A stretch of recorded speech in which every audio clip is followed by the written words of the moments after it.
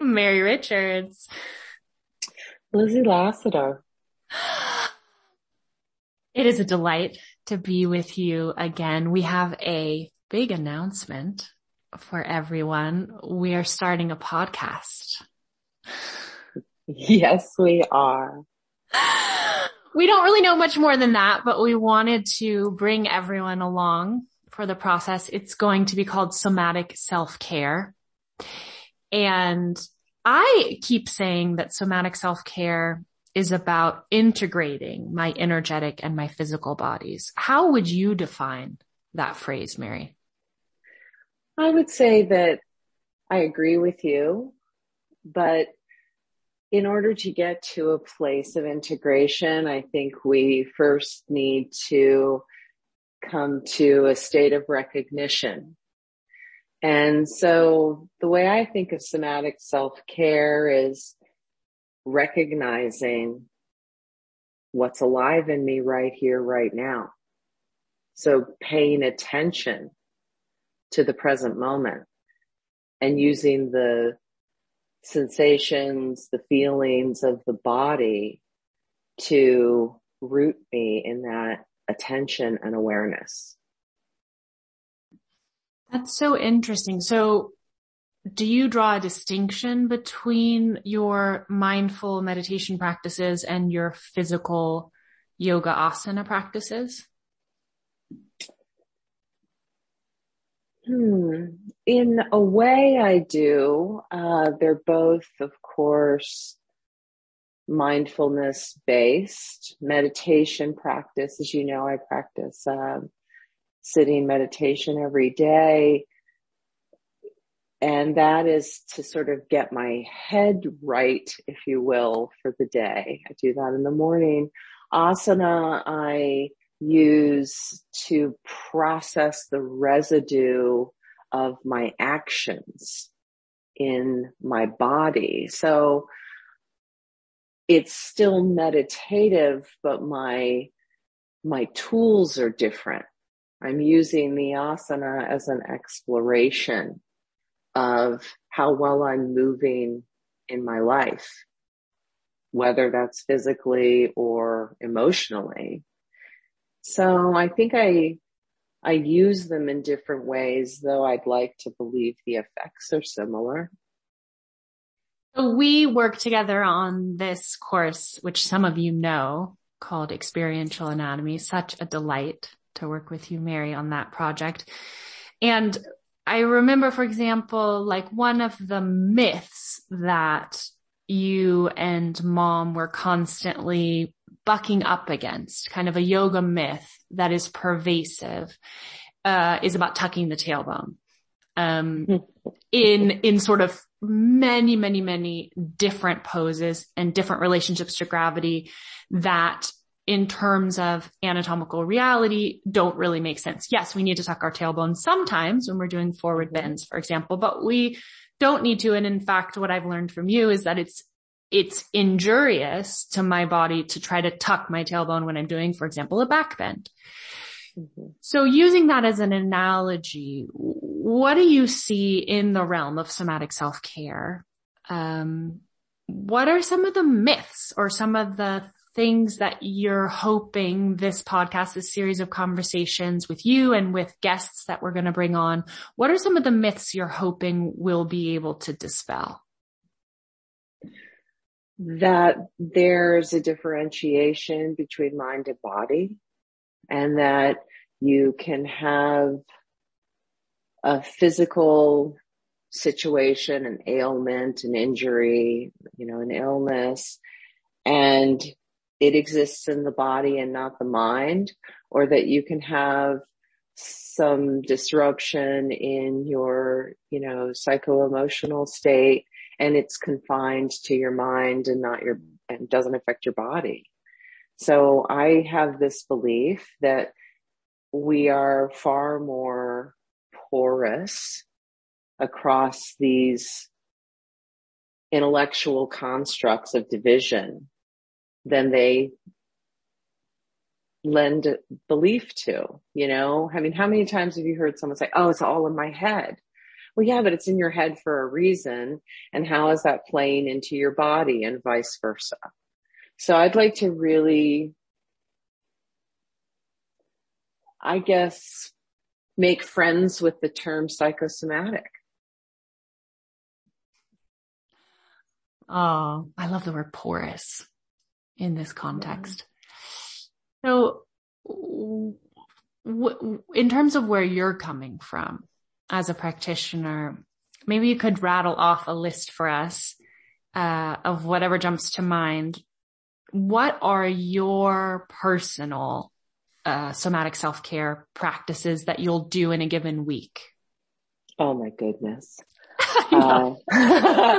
It takes a lot of work because I'm held together with chewing gum and duct tape, and that's actually where a lot of this work arose for me because, I was an NCAA athlete. I've been, really hard on my body and I've had a lot of injuries and I found that for me, healing, while it may have come from a surgical intervention, in some cases, the true healing took place in my relationships within myself. So I do a lot of daily work on those relationships. I practice asana, active asana, honestly, 7 days a week because, motion is lotion. If I want to move, I need to move in order to do that, So I certainly rely on active asana, but I also practice restorative yoga every day, pranayama every day. And a couple times a week, I'll do I-rest yoga nidra.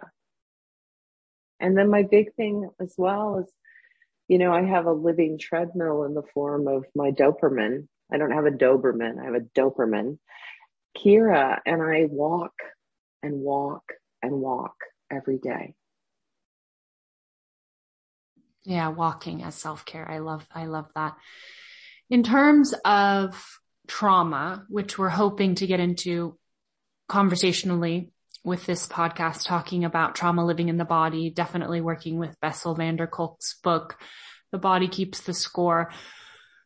When you think about trauma living in the body, from your own experience, from clients you've worked with, and from all of the science that you've studied, can you tell us a thing or two that is maybe an interesting sort of idea about the relationship between the physical body and trauma? Oh, wow. So this really kind of gets to the core of things for me, Lizzie. Because I've struggled with depression since I was 12 years old and I'm 52 now. And so, this has been a decades long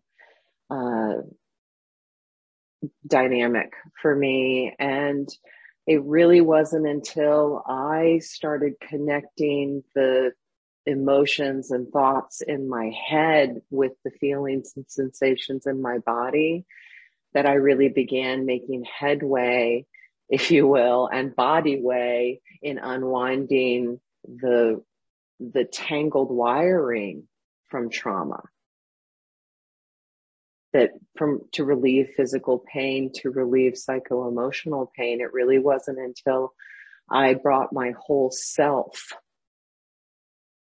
into the healing space that I felt agency and optimism. So I think this is something that's very important because it's very normal. It's a normal response, especially in the context of trauma, to disassociate. And when we disassociate from our bodies in particular, though we can certainly disassociate from emotions and thoughts, well, we're leaving parts of ourselves out. And I really am at a place in life where I want to be as welcoming to myself as possible for me, because the more welcoming I am to all of myself, the more welcoming I can be to others. And I like living in a world where everybody's welcome. Something Mama said recently is that transformation doesn't happen by going somewhere else or trying to be different. Transformation happens when we accept, befriend, become more of who we actually are. Yeah. Yes. And in fact, I would maybe take that a degree further and circle us back to talking about integration. That's what I think is happening. That's why I say we need recognition first. We need to know, the how and what of our present moment, because that is the space where we can affect which way we're going to go. Are we going to go in the reactivity autopilot end of the spectrum, or are we going to move toward the responsive, more relaxed in that we take more time to decide what we're going to do approach? And that's where integration lies. And I think in so many ways, that's what I think of when I think in terms of transformation is not so much a change, if you will, as it is coming home to our birthright, which is ourselves. Mm-hmm. All right. As we move towards closing this first pre-conversation, what are you excited about? I mean, I'm so excited to embark on this next collaboration with you. What are you excited about for this podcast? And feel free, I would totally appreciate if you drop in some nerd hashtags of like the topics and the science conversations. What are you interested in bringing forward for people? Oh, I really am, for lack of a better term, obsessed with neuroceptivity, with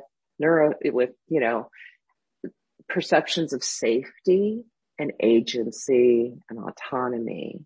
And what I am most excited about in my own practice and in my teaching right now is creating conditions with people where they perceive safety and recognize that safety comes from within, that we can actually feel safe based on our own somatosensory attention and caregiving. Okay.